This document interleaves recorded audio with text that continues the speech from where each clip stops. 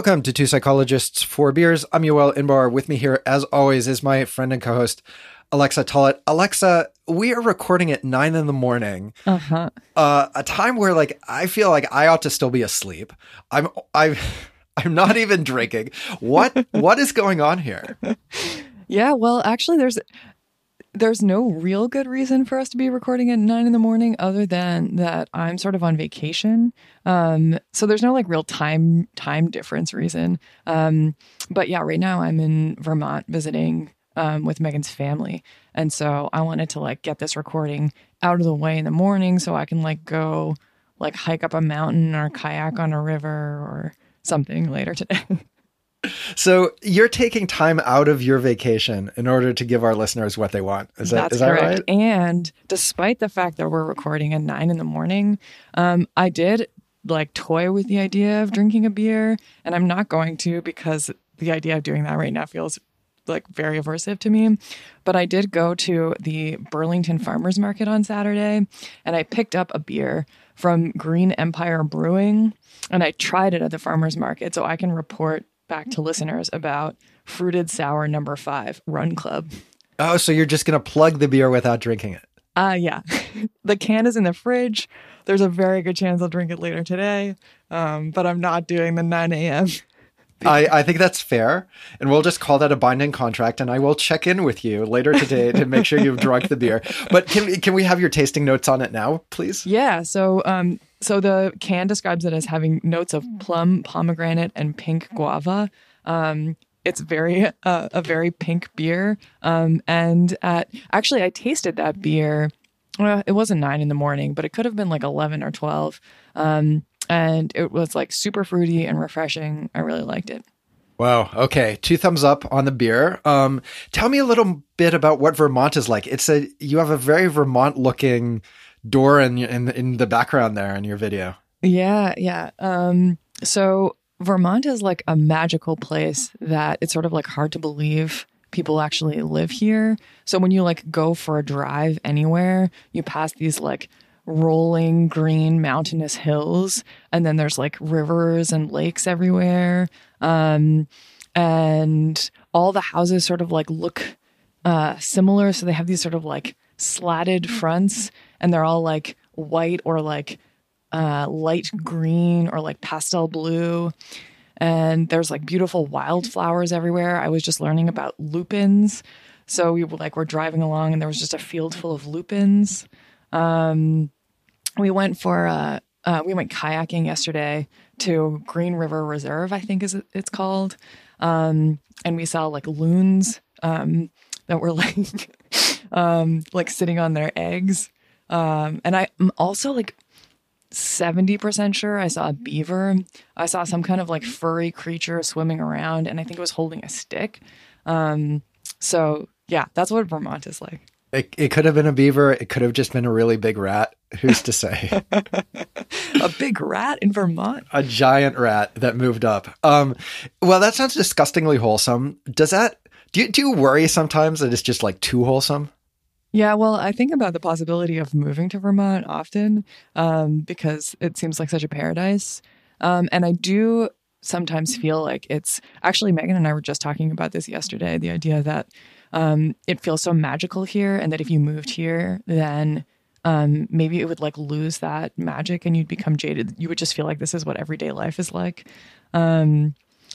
So yeah, I mean, maybe that's not exactly what you're asking. Maybe you're asking is it nauseatingly wholesome? Well, no, I'm more have you seen the movie Midsommar? No. Okay. Well, I don't want to ruin it. I'm not going to give any plot points, but it's this beautiful place, and then they have a very dark secret. And so whenever I hear these sorts of stories about the wholesomeness, I'm yeah, but maybe they're also ritualistically murdering newcomers, Yeah, it does seem like it could be Megan's parents' house seems like it could be the first scene in a horror movie, very idyllic, the river running in the background and stuff. Maybe I should go look through the boxes that they have in their basement and see if I can come up with something. Just full of bones. You stay out of there. That's my advice. Well, no, that sounds lovely. And I'm a little envious.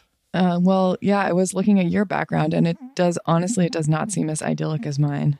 No, I'm back in my closet. So yeah, not nearly as idyllic. I got back to Canada Wednesday. I had a little bit of a COVID related annoyance, which is that I was exposed. Like I was working together with a friend right before I flew. And then like the day that I flew, when I was at Heathrow, she texted me and was like, "Oh, I tested positive today."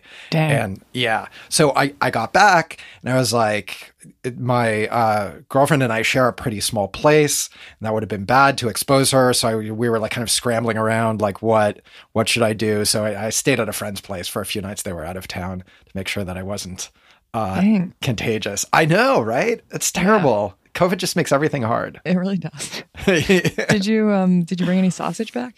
No, so we had a listener email us, a very kind guy who works for the U.S. side, like the customs inspection. And he was like, yeah, definitely don't try and smuggle through anything. They'll get you. There'll be terrible fines. I didn't bring any sausage. My girlfriend requested a kilo of figs.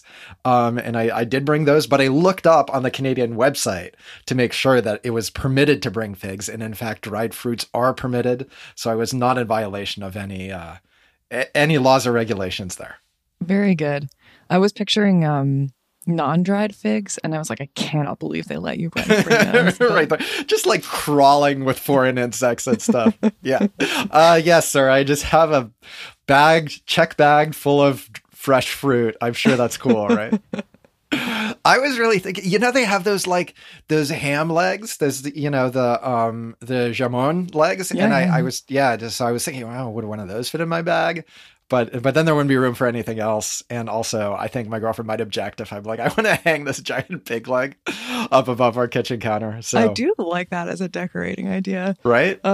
We recently found out that we have water in our kitchen, like water under the tiles in our kitchen. So basically we were having to gut the kitchen probably. So I've been considering decor ideas and looking at Instagram accounts and stuff. And sometimes I'm like, so a lot of these things, these accounts are really beautiful and creative and stuff like that, but they start to look the same after you look at them for a while. But I have not seen anyone with a giant ham leg in their kitchen. Yep. So yeah. Well, while you're at it, while you're tearing up all of the tile, why not put in a ham leg? Is all I'm saying. This is really this is the moment to do it. If you're not going to do it now, when are you ever going to do it? Yep. Yep. All right. So what are we actually talking about today, Alexa? I think we're talking about the Many Labs project. And I noticed that you titled our notes Many, Many Labs. Is that a 50 Cent reference? No. Obviously not. Am I right about that? Many men? Is that? I have no idea. I mean, you would know better than I. You're in touch with the kids, and I'm not. We discussed this. You're a woman of the people. With music than me. No. You're in touch with what the youths are doing, and I'm completely out of touch. Okay. Yeah. Yeah. It's not a reference. It's an accidental reference, maybe. Okay. Yeah. Yeah. So I wanted to talk about the Many Labs because the last Many Labs, which is confusingly Many Labs 4, even though there's 5 Many Labs, just came out recently. And I think Brian Nosek tweeted something about, what a long road it's been with the many, many labs. I was thinking about how much the world has changed since the first Many Labs came out in, I believe it was 2014 for the first one. And just what a massive amount of work has gone into these and how they've really changed the tenor of the field. I think, and we should get into this, but these projects are the first ones that I was aware of that did this massive multi-site replication type of work. And that's something that's now, I think, quite a bit more mainstream. So it was funny for me to look back at these papers and think about how much things have changed since 2014. And I thought it could be fun to just chat about each of them and what they did and, how they affected our lives. Yeah, I love that idea. Are we gonna talk about them in the order of the Many Labs numbers or in the order of the years that they came out? Oof. Well, I have them organized in the document in by number, so I think maybe we go that way. I assume that's the order in which they were started. I think so. Yeah. And then I think different ones just took longer to complete or longer in the publication process or whatever. Yeah. So I guess I'd like to start with like overall, like, have you been involved in any of these? Has this intersected with your research at all? Yeah, so my only involvement in many labs is not direct. So the most that I've interacted with these projects is using them as stimuli, actually.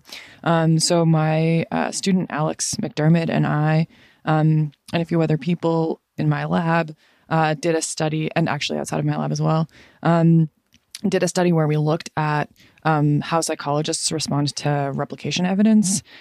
So we sort of took advantage of the fact that at the time, Many Labs 2, and then I always forget, actually. What's the other one? And Many Labs 5 were sort of underway, and people didn't know the results of them. So we asked people to tell us like what their belief in the original effects were, and then we came back a year or two later and asked them to tell us their updated belief in the findings after we showed them the replication evidence from ML2 and ML5. So that's actually, I haven't collected any data for the Many Labs project or anything like that. I haven't had a study that's been replicated, but we ended up looking fairly closely at the studies because we used them as stimuli in that project. Gotcha. Good. So it's like a belief updating kind of study? Exactly. Gotcha. Okay, so it strikes me that we're assuming some knowledge of our listeners. So maybe like before we actually start talking about the papers, we should back up and say what this is. So here's my understanding. The Many Labs projects, 5 separate papers. Each of those did large multi-site replications of, for the most part, different effects, although one of the papers focused on just a single effect.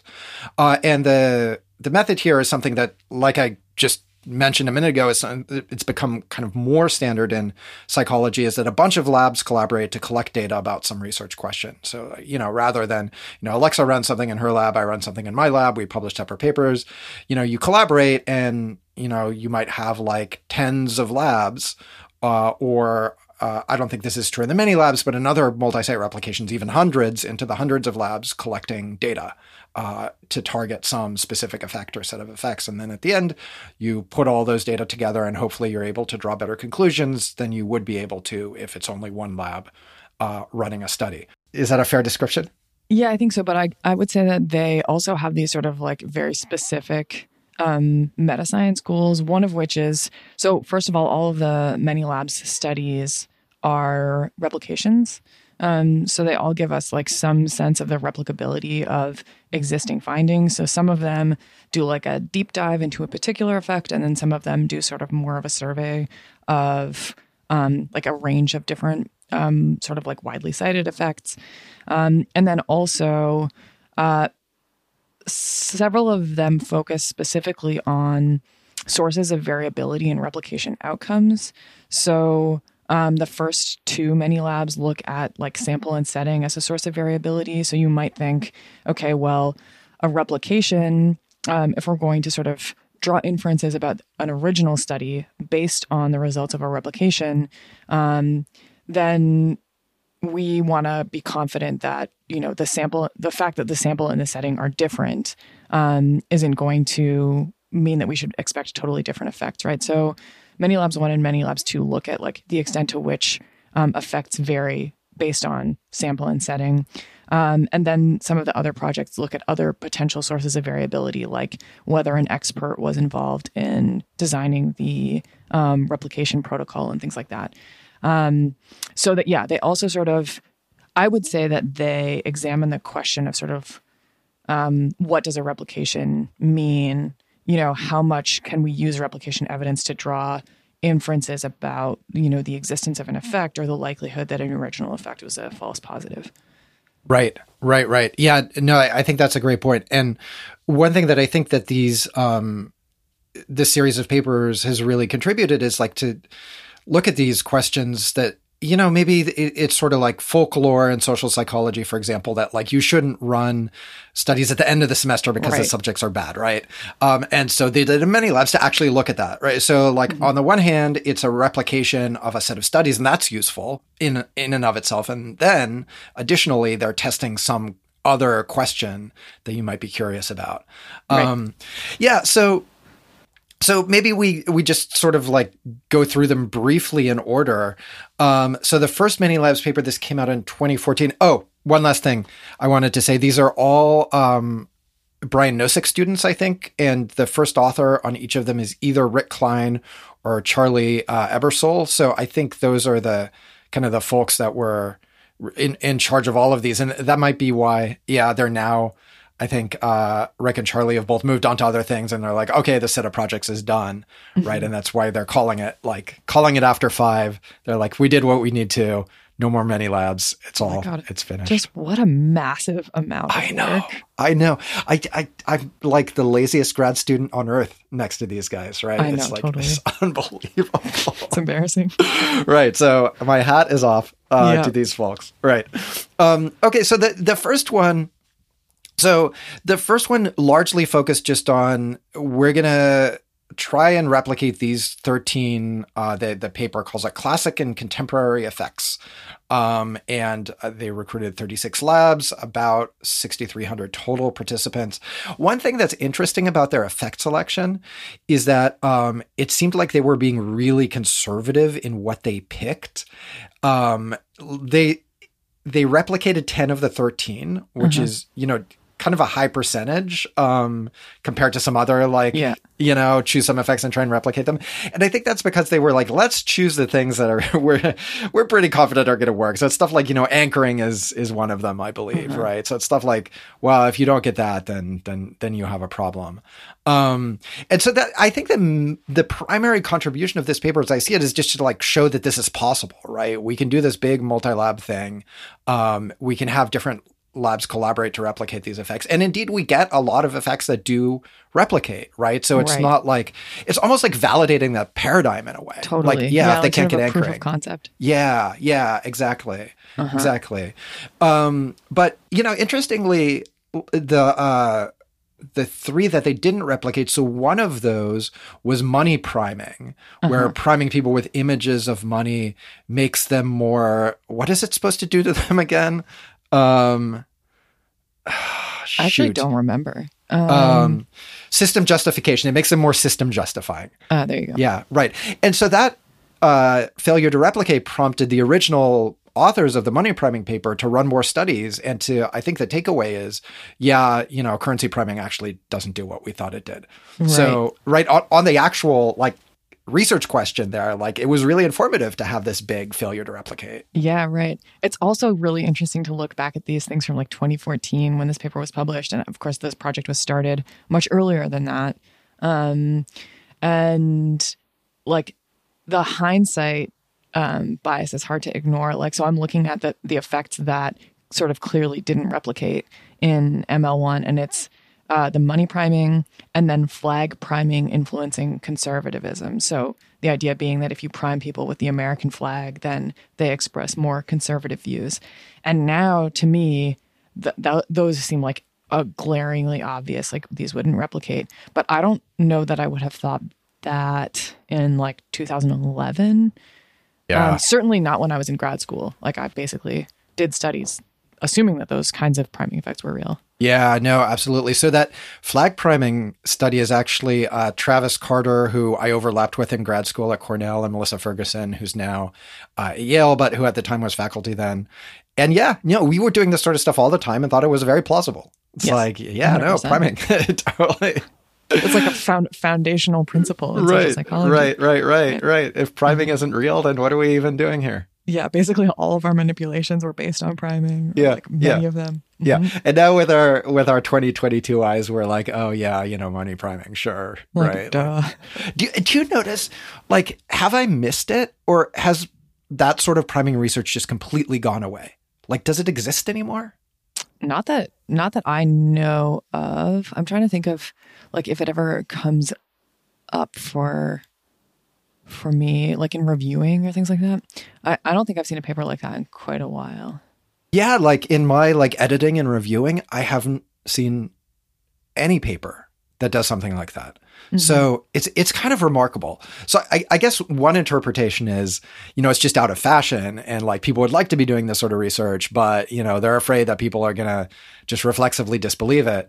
Mm-hmm. To me, the more plausible interpretation is you can't get these effects without p-hacking. right? If you try to do this without QRPs, it just doesn't work. Yeah, I mean, that's my guess too. And I mean, I guess there's also like a sort of combined possibility, which is that people no longer believe in these effects, so they don't bother researching them. By and large. Why would you waste your time if you don't think it's going to work?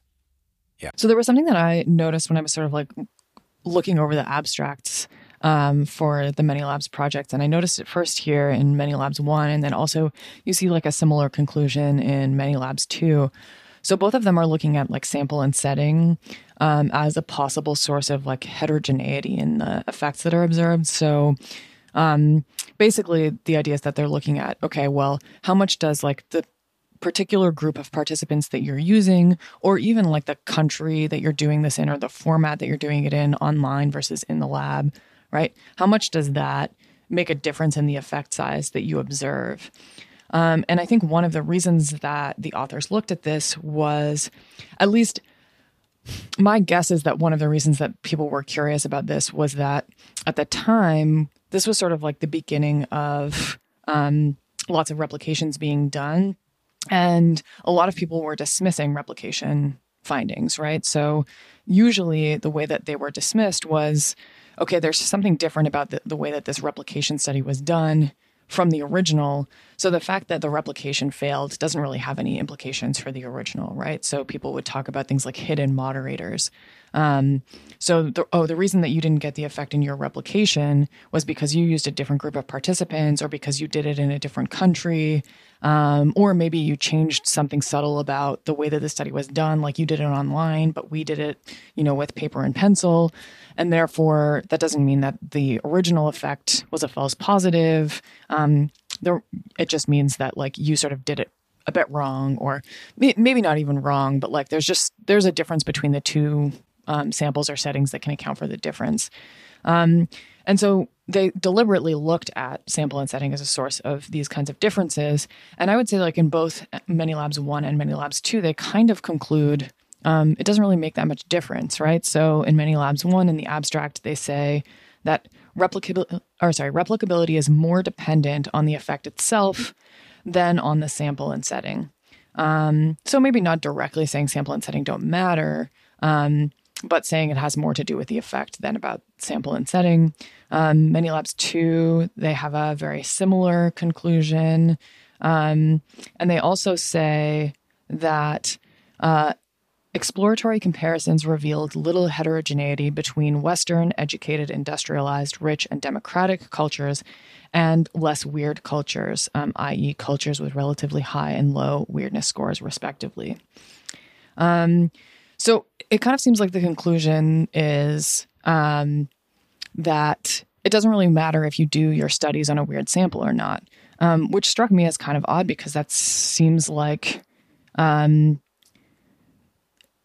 maybe a dismissal of calls for having like more diverse samples and moving away from weird samples.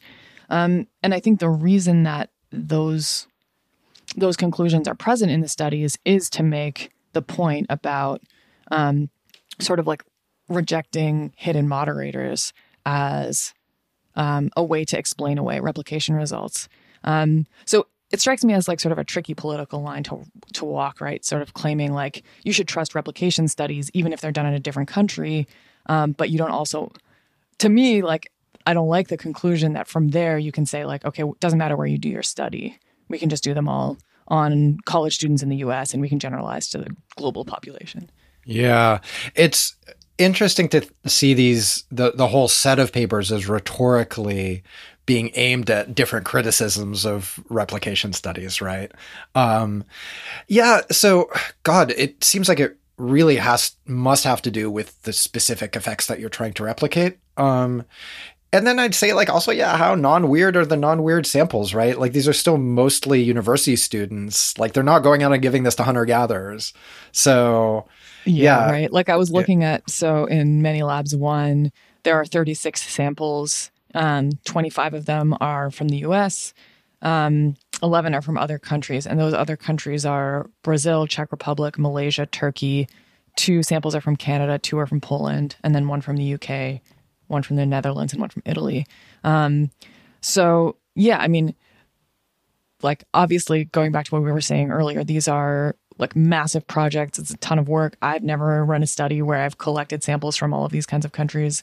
But then you also do still wonder like how weird is this overall sample? You know, how much variability are we really getting from like a typical American college sample? Yeah. And to me, like the most accurate interpretation here is assuming that the default is if it doesn't replicate, it's probably because I ran it in the US and you ran it in, I don't know, the UK or Germany. That seems wrong. Yeah.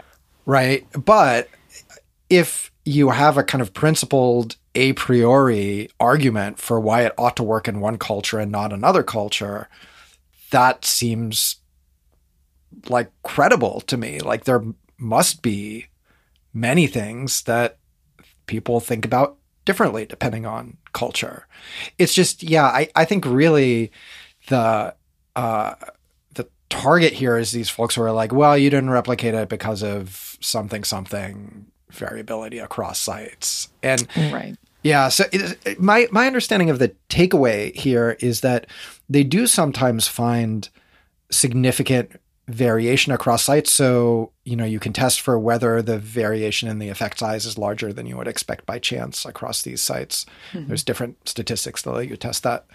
But that variation was more for the effects that replicated successfully mm-hmm. rather than the ones that didn't, which makes sense, right? Mm-hmm. So to me, it makes sense that if this thing is truly a false positive, it's basically going to be a zero everywhere, mm-hmm. hence no variability. Mm-hmm. If this thing does have some true effect in some populations, then you might expect, it's gonna have a bigger effect in some populations than in others. Right.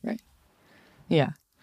And to add to like the like kinds of conclusions that you might or might not draw from this, I'd be curious what the authors would say, but I would say that you want to balance we should trust a replication study from a country that's different than the original, but not necessarily conclude like, okay, well, I did this study on UA students within the US, and therefore it's likely true of people everywhere, right? Like that would be, I think, the wrong conclusion to draw. I agree with that. That seems a little extreme to me.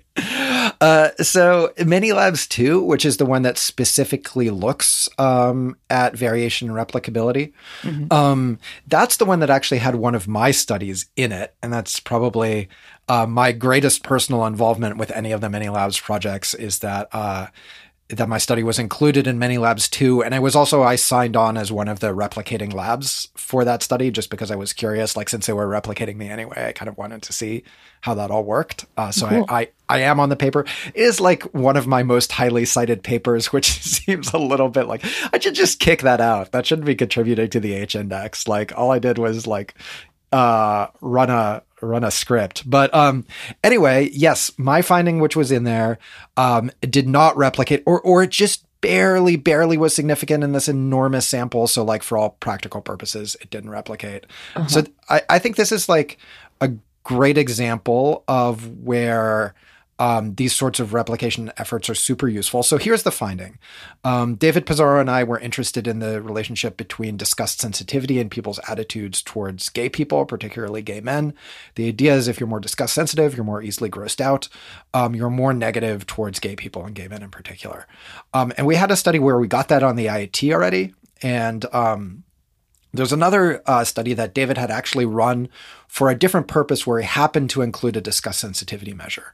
And so this wasn't like a planned analysis at all. And the sample was not huge. I think it was like 40, 50, something like that, divided across two conditions. And this study took advantage of something that we know to be true, which is that when people see doing something as immoral, they see doing that thing as an unintended but foreseen side effect as more intentional. So the classic example of this is CEO implementing a new production process. his subordinate comes to him and says, hey, this new production process is going to harm the environment. And the CEO says, I don't care at all about the environment. I just want to increase profits. And they implement the production process. Sure enough, the environment was harmed. And then you ask people, did the CEO do that intentionally, harm the environment intentionally? And by and large, they're like, yeah, absolutely. And now consider the opposite case. CEO is implementing a new production process. Assistant comes to him and says, hey, this is going to help the environment. And the CEO again says, the environment is irrelevant. I just want to maximize profits. And sure enough, they implement the process. Environment is helped. Did the CEO intentionally help the environment? People say no, right? So the moral assessment that you have of the outcome affects whether you think that people cause that outcome intentionally or not. So we took advantage in the study of a kind of a similar thing, where we had a scenario where there was a music video director that was making a music video that would encourage either gay men or just, we said, couples to French kiss in public.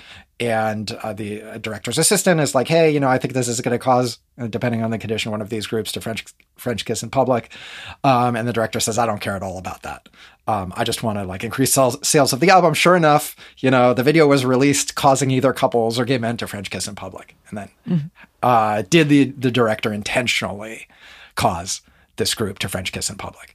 And so what we found is that the higher you are in disgust sensitivity, the more strongly you think that the director intentionally caused gay men to French kiss in public, and that's stronger than the relationship for disgust sensitivity and causing just couples to French kiss in public. So the logic there is if you're more disgust sensitive, you think that gay men French kissing in public is particularly bad, and that influences your intentionality judgments. So that's an interaction between the individual difference and the manipulated variable, which is it gay men or couples? So look, small sample, individual difference, not predicted a priori. And it's I think the interaction is actually pretty strong, but it's man, you just get weird stuff with these fluky interactions in small samples, right? Yeah. So they ran the replication, and it is just barely there, but p.03 in this very large sample. So basically it's not. Basically the finding in the replication is, if you're more disgust sensitive, you in general think that causing people to French kiss in public, that the director did that more intentionally. That's it. The main effect is there? Yeah, exactly. So they just don't like public French kissing in general. Well, yeah, it makes sense. People are more disgust sensitive or more kind of generally sexually conservative. And they're like, yeah, public French kissing, bad. But the interaction is basically not present. And it's yeah, that does seem like an intuitive finding, kind of a priori, right? And so that might be one that didn't get questioned. It's not like money priming where somebody might have come along and been oh, we got to replicate that. But it's something that obviously needed to be replicated. And the original finding was shaky and basically disappeared when it was done in a larger sample. So I think it's great that they did that. And I mean, I would not recommend that anybody tries to make this study the basis of a further, set of studies, because it really does not seem like you can get it reliably. Interesting. Yeah. Do you what's your current stance on the broader relationship between, I guess, disgust sensitivity and conservative views? Is that still a thing? Yes, I do believe that that's real. And we have that using a variety of measures in a variety of countries.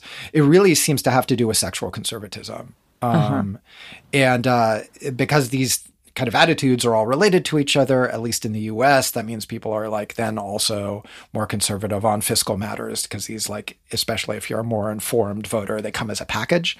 But what we found really consistently cross-culturally is that people who are more sexually conservative, they're more negative towards groups that practice non-traditional sex in various ways. So that can include gay people, but isn't limited to them.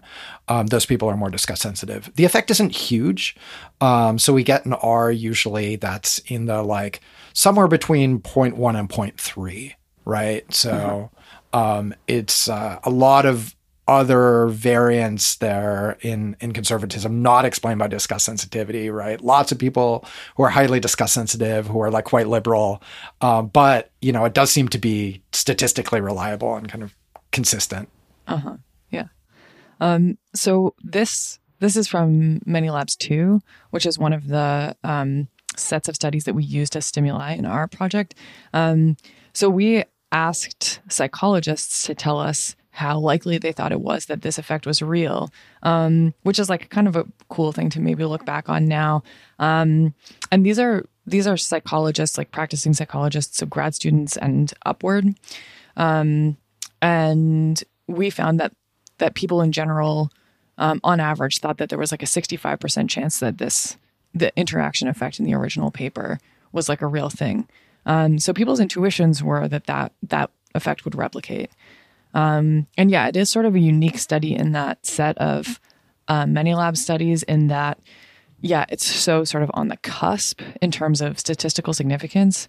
So like in that project, we also basically we tried to calculate how much people should believe in the effect once they get the replication evidence. So we sort of combine the replication evidence and the original study and like calculate what people's Bayesian posterior should be. And usually for studies that like sort of failed to replicate at like a heuristic level, the estimate is like almost zero, because the Many-Labs studies are so huge. The like amount of evidence is overwhelming. But in the case of your specific study, it's like 6% or something like that. 6%. Great.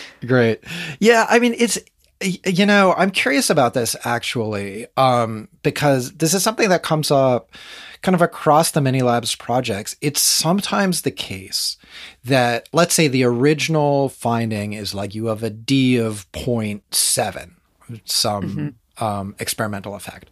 Mm-hmm. And then, you collect thousands of participants replicating that effect. And when you put everything all together, you get a D of like 0.05, and it's just barely significant. You're like, what do I do with that? Like, yeah technically replicate, but it's not, it kind of feels like we're not talking about the same thing anymore at that point.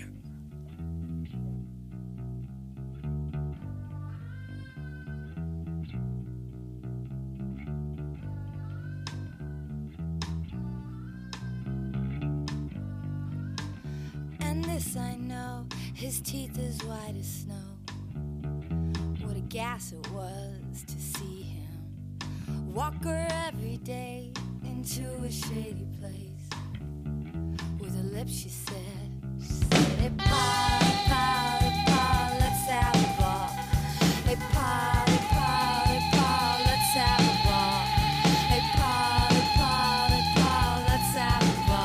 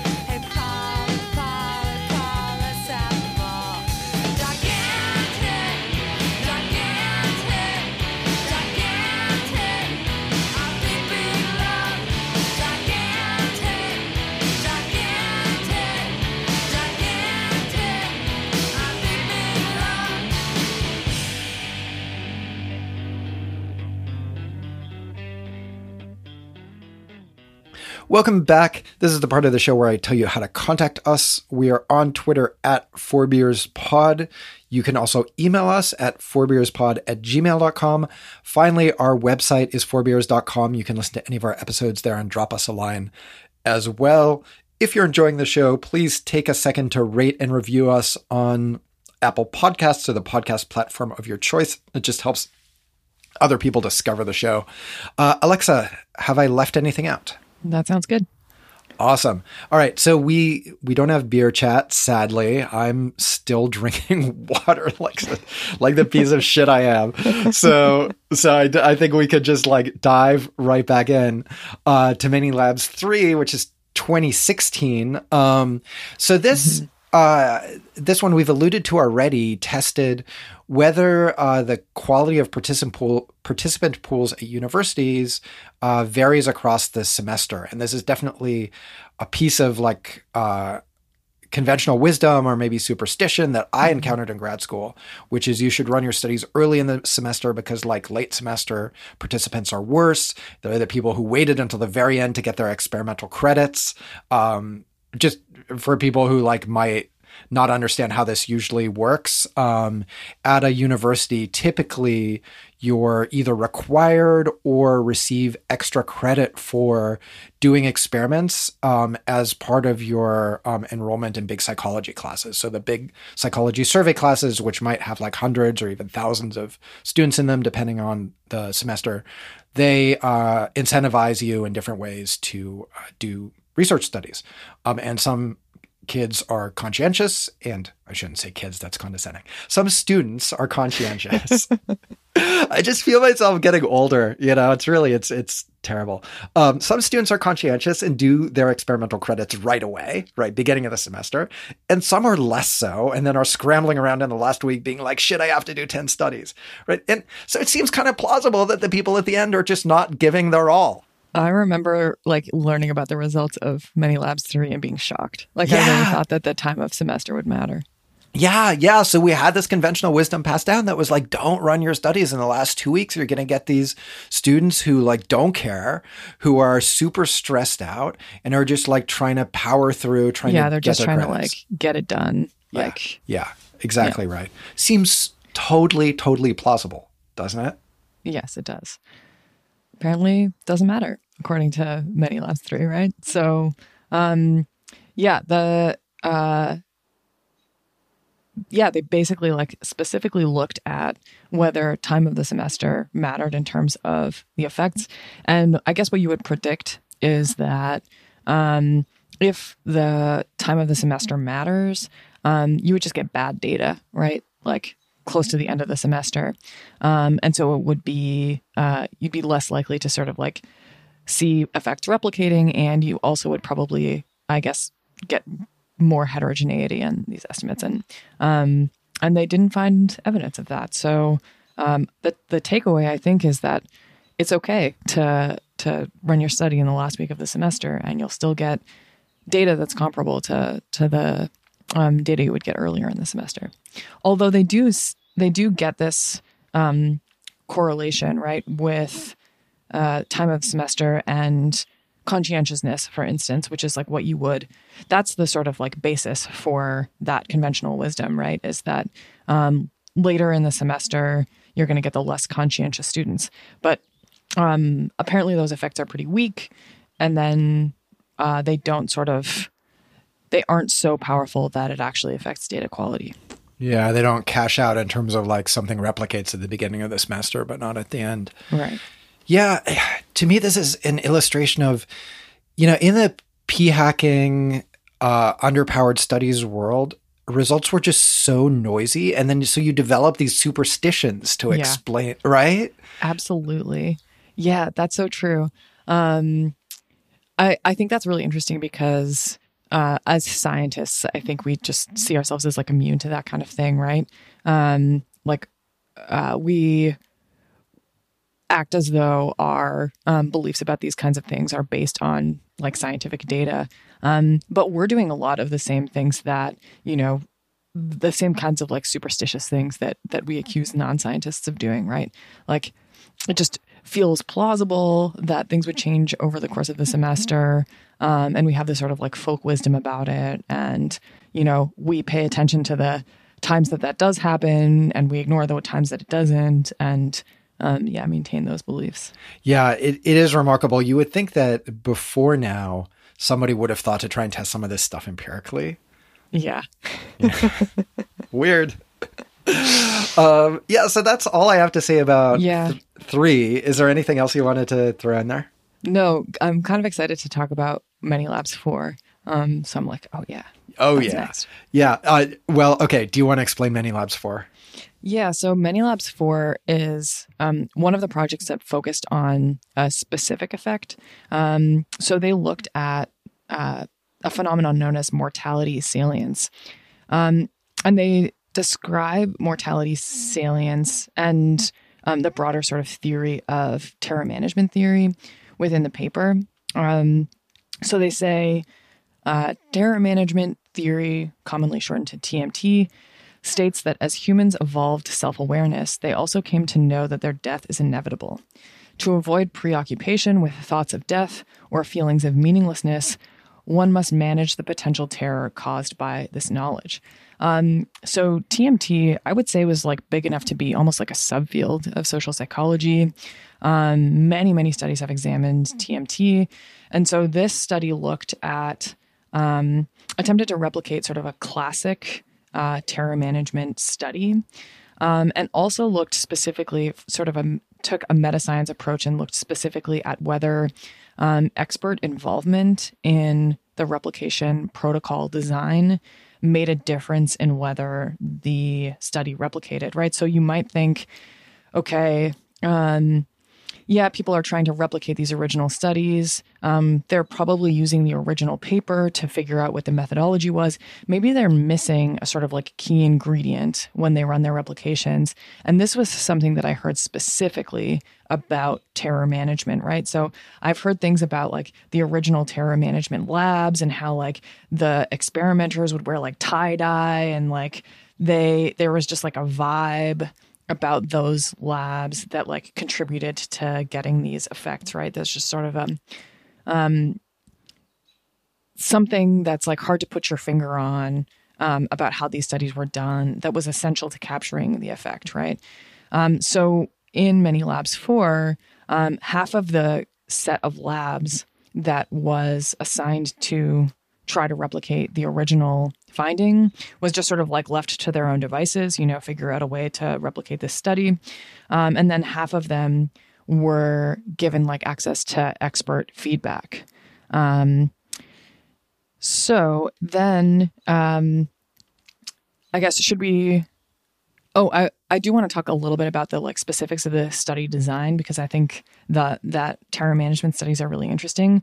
So again, the idea with terror management is that this sort of like maybe subconscious or like latent fear about our own death motivates us to reinforce our own worldviews as like a way of like establishing a legacy or something like that. So often the way that the studies are designed is that there's some kind of like reminder about our inevitable demise. And then people are asked questions that, like assess their motivation to reaffirm their own worldview or their own way of life or something like that. So this specific study that was replicated compares two conditions. So in one, participants are asked to think about or write about the emotions that they experience when they think about their own death, right? So this is a condition known as like a mortality salience condition. And then in the control condition, participants are asked to write about the emotions they experience when they're watching TV. And the dependent variable is participants read two essays, one that is pro-America and one that is anti-America. And these are American participants. And so the dependent variable is sort of like how much favoritism they give to the pro-America versus anti-America essay. The idea being that the more participants sort of favor the pro-American versus anti-American essay, the more they're reinforcing their American way of life as a reaction to the mortality salience manipulation. Okay, I've been talking a lot. What did you think of this, Many Labs? That was a great summary. I cannot, I think, explain to people who were not around during this time, which I would say was like roughly 2004 to 2008, how much everything at the time was about terror management theory. Like you would go to SPSB, it seemed like half of the posters were about terror management theory. It was just everywhere. Like it's just an explosion of terror management theory stuff. And then it kind of, even before this, just sort of receded. And now you like barely see it, which is also kind of weird, right? We were like obsessed with this for a period of like 3 to 5 years, and then we sort of moved on to other things. It seems very odd. But yeah, it was a huge deal, and there were a ton of studies reporting positive results. At the same time, also this kind of mystique about, well, you know, in order to get it, you have to like, the vibe has to be right, you know? And I don't know if we said the finding of Minilabs 4, which is that they didn't replicate mortality salience effects. Yeah, at all. Expertise, actually their conclusion, well, within the abstract, they say, our results were non-diagnostic of whether original author involvement improves replicability because we were unable to replicate the finding under any conditions.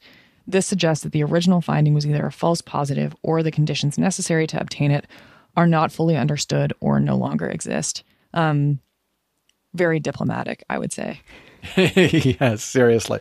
So I think that they actually did think that this would work under some conditions, because like otherwise, like they say, you don't really have a test of the idea, like not a very good one anyway. Or, I mean, I wouldn't go so far as to say it's not diagnostic at all. I mean, I think it does tell you that in this case, author involvement doesn't matter. And that's something to know. Author involvement might matter sometimes, but my interpretation here is like original authors can't manifest an effect when it doesn't exist. Right. Exactly. They don't have some special magic that makes the effect happen. Right. So yeah, I think they would have been happier had they gotten it in some cases and not in others. And I know that this ended up in Collabra, a journal that I, am involved with, COI disclosure, and really like and think is a great outlet. But it's not the highest profile journal that you can imagine a paper like this ending up in. Yeah, right. And I think if they had a finding that's like, here it works and here it doesn't, and we could show that the author involvement helped it replicate, like that would have been an easier sell to a higher profile journal. So I don't think they're particularly happy that they got mortality salience nowhere.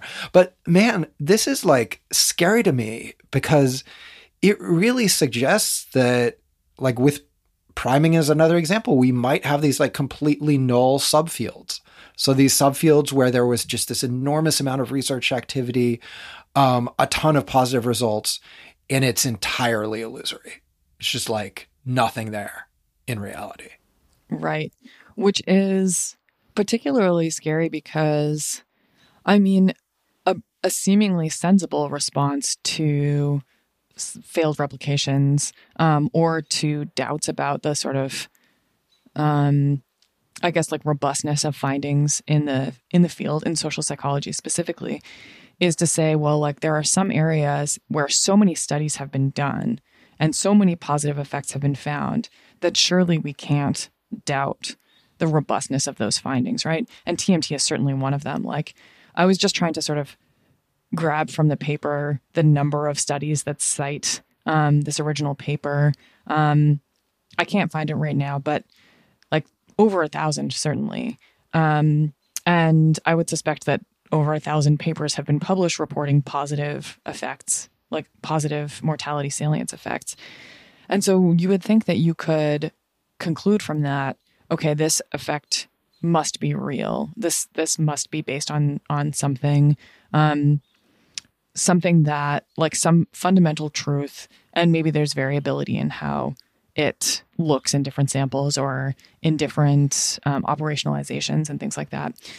And I mean, I would say now I don't think that that's true. Like, I would be very skeptical of anyone trying to measure terror management theory, like that theoretical framework in any way. I mean, if somebody, I guess, came up with like a plausible reason why a different operationalization was better, but you'd have to then revise the theory. I think you'd end up having to come up with a different theory. So yeah, a study like this for me is a pretty daunting challenge to the idea that just because there's like a big subfield out there with many replications, that doesn't necessarily mean that that effect is reliable. Yeah. So I think it highlights to me that our intuitions here are just not very good. And what you just said, oh, there's so many studies, there must be something there. It is essentially, it's an appeal to intuition. That's not like a mathematical proof. It's just intuitively, it seems like if there's a lot of positive results, there must be some underlying effect, right? Right. I should clarify too that I am taking these replications seriously, but I'm saying, we shouldn't assume that a lot of replications in the literature is good evidence that an effect is real.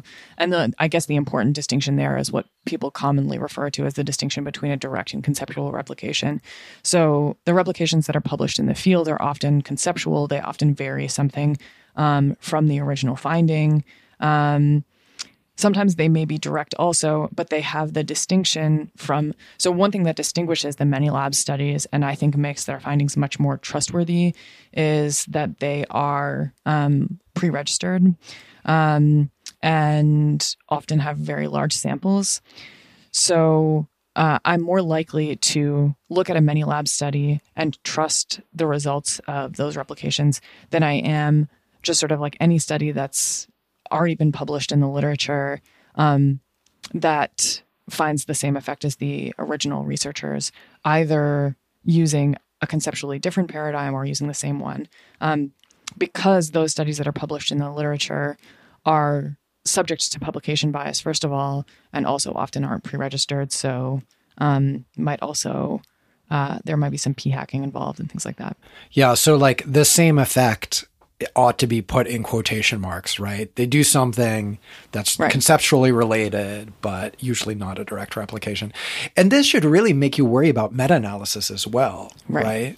Yeah. Like a meta-analysis that takes a bunch of small, not pre-registered studies that are kind of loosely looking at the same thing, throws all of those studies into a blender and says, okay, what's the, weighted average effect size?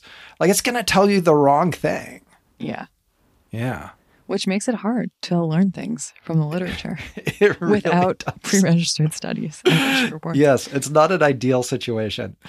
So anything more to say about this one before we go on to the last one? Oh, I did just have a question for you, which is when I've talked about terror management theory with people who are not psychologists, I feel like I get really different responses in terms of how plausible they think it is.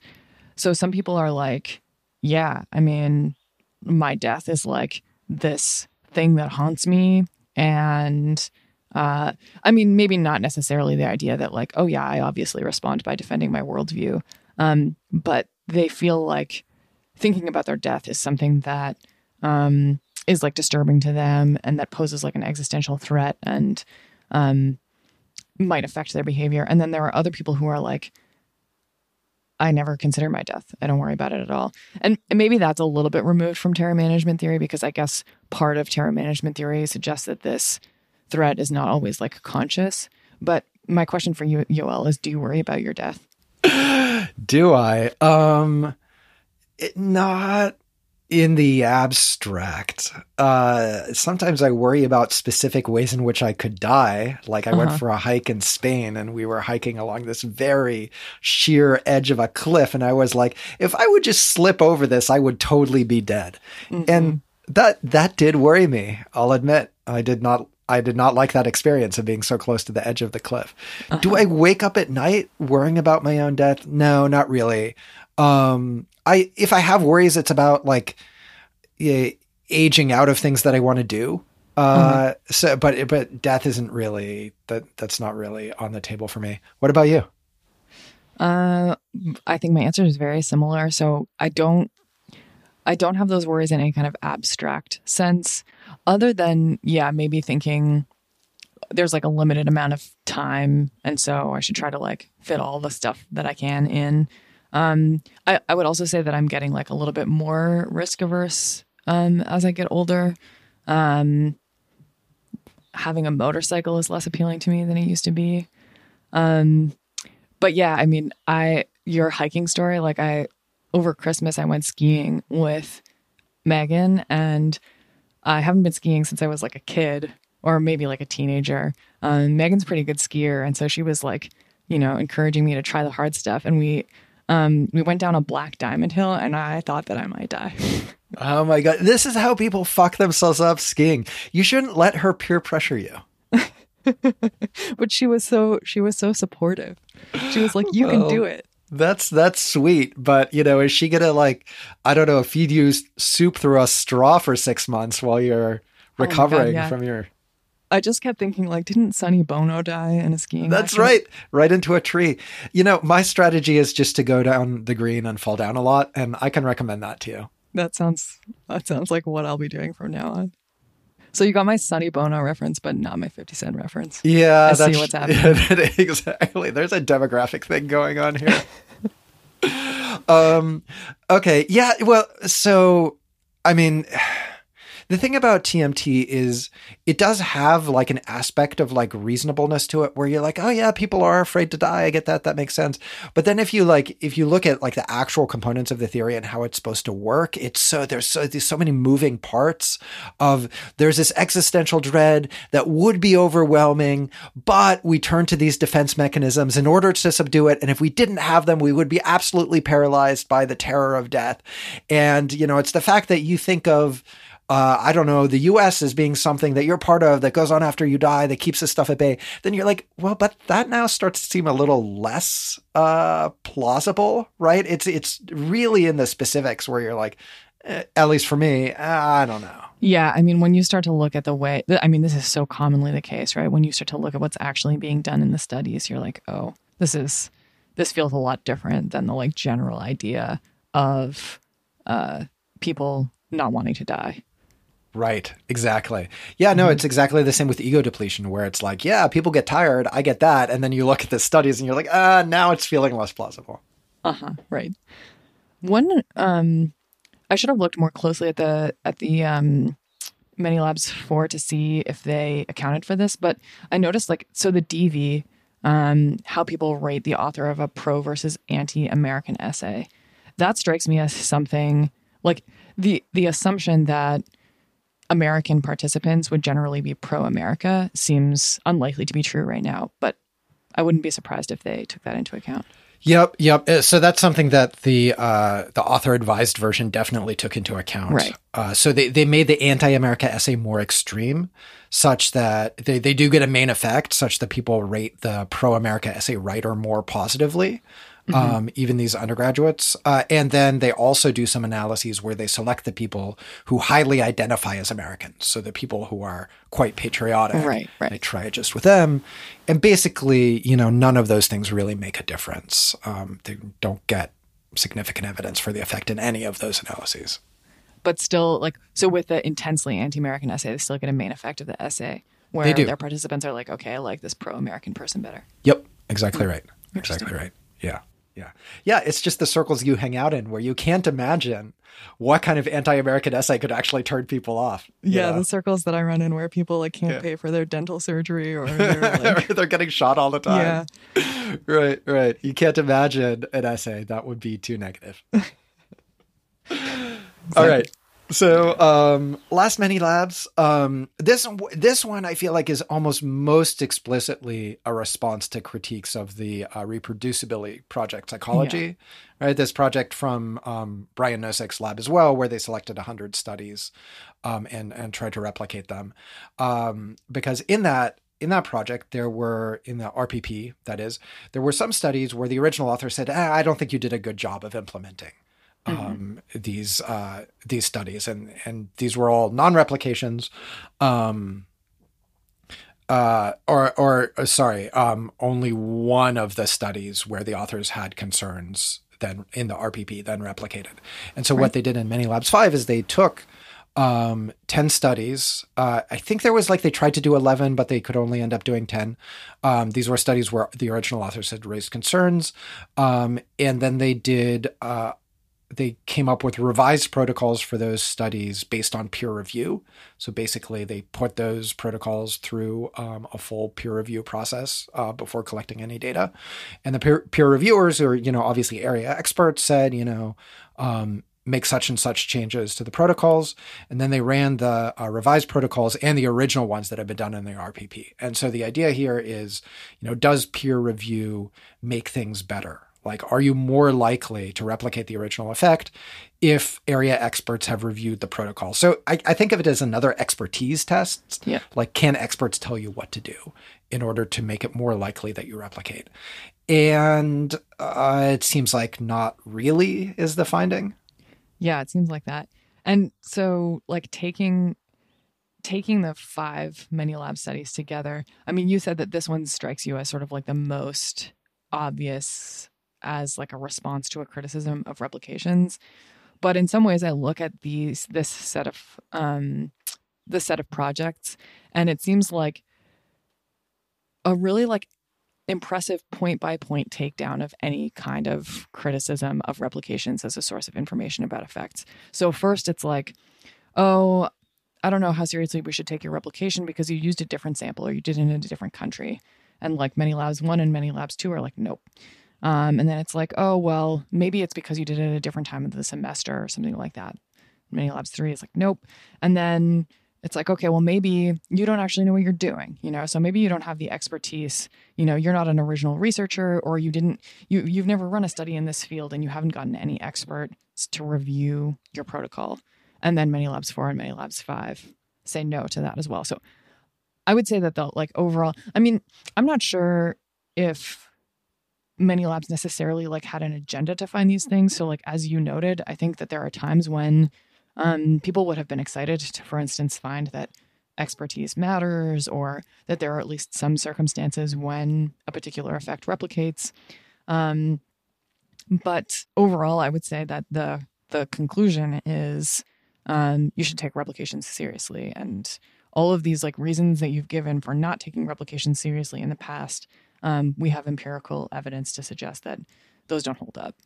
Yeah, and I don't think that the folks who worked on these were like ideologically axe grinding or anything. I think it's reasonable that people had these critiques, particularly about early replication studies of the RPP. And then you're like, yeah, I want to take those critiques seriously. Let's test them, right? Mm-hmm. So this is exactly what you should do if you're taking your critics seriously. Yeah, well, okay, empirically, does this criticism seem like it has merit? And overall, for the things that they tested here, yeah, it seems like the easiest or most obvious criticisms that you have of failed replications just don't seem to hold up empirically, at least in the kind of studies that they looked at across these projects. One thing that interested me is that so in the last Many-Labs 5, they found very similar effect sizes between the original and the peer-reviewed protocols. But remember, there were 10 replication studies in the RPP that the authors objected to, and they didn't reproduce the original results. When you put together the data from the original studies and the RPP and the 2 versions of the protocols run by this Many-Labs, then you do get significant p less than 0.05 replications for 4 of the 10.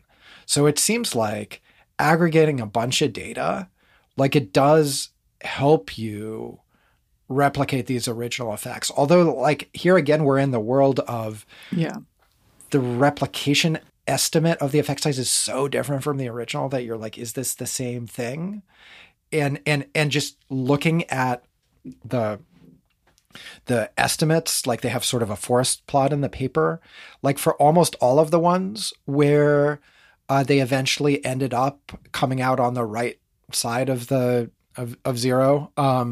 It seems like the estimates of the effect bounce around a lot. Sometimes they're like negative, sometimes they're positive, and it almost seems like just by chance they happen to average out to be a little greater than zero.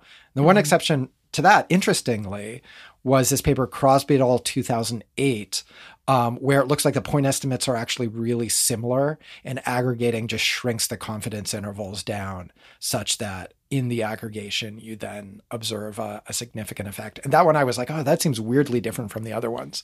And I looked it up, and this is actually a very like clever study where basically you have people observe what they think is a Skype call between some other people, some other students.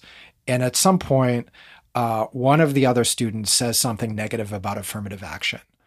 And there's one of the people on the Skype call is Black. And the question is, when you think that the Black person can hear the comment, do you look at him more? Which, like, I find to be very intuitive that would happen. And that, but at the same time, I also find it plausible that that's a really noisy thing to measure, right? Because you're looking at, like, you know, where, I guess you have to do it with an eye tracker, where are people actually looking? So that one seems like, in retrospect, like a good case for, yeah, you know, maybe it was just really noisily estimated, but there is something there. Right. Yeah. What do you think of this? Like, so do you think typically when you take, I don't know, do you think that some of these effects that are really small but significant, what do you think that means? Do you think that means that the effect is just small, or do you think that means something less meaningful, like it's like crud, or there's some kind of confound or something like that? Yeah. So I worry, I guess crud technically, you know, it's more thought of as applying to correlational studies, but I worry about people building in small confounds. Like, they have an intuition about how to design stimuli. And some of that good experimenter intuition is being able to build in undetectable confounds. Yeah, totally. Yeah. So, like, when it's, the effect size in the replication is so much smaller than the original, I worry that, like, lots of things could produce that tiny difference. Yeah. Yeah. Like maybe the terror management theory, they weren't getting these small effects at all. But yeah, you could imagine a lot of differences between think about the emotions associated with your death and think about the emotions associated with watching TV. Like, you could imagine that there are some confounds there, that there are going to be differences between the emotions that you report in those two conditions that are not only attributable to the difference between thinking about your death and not, right? So maybe TV introduces something like people are typically thinking of a certain kind of show, blah, blah, blah. And that's true of, I would say, most experimental studies. Like, it's hard to manipulate only exactly what you're interested in. Yeah, exactly right. Yeah. So, like, the fact that for this study of mine that was replicated in the second Many-Labs, that they got very, very weak evidence for that interaction. Like, what does that mean? I honestly have no idea. Like, and it could just be a fluke. Like, my intuition is, in like that big a sample, if it's p less than 0.01, it's probably just a false positive, like a true false positive. But assuming that it's not, I have no idea what to do with so tiny a difference, right? I feel comfortable saying whatever that is, it's not what our theory predicted. Right. All right. Well, I feel like this has been a fun tour down Many-Labs memory lane. Yeah. Yeah. It's the end of an era, you know? I know. Final takeaway, Yoel study false positive. That's right. P-hacker.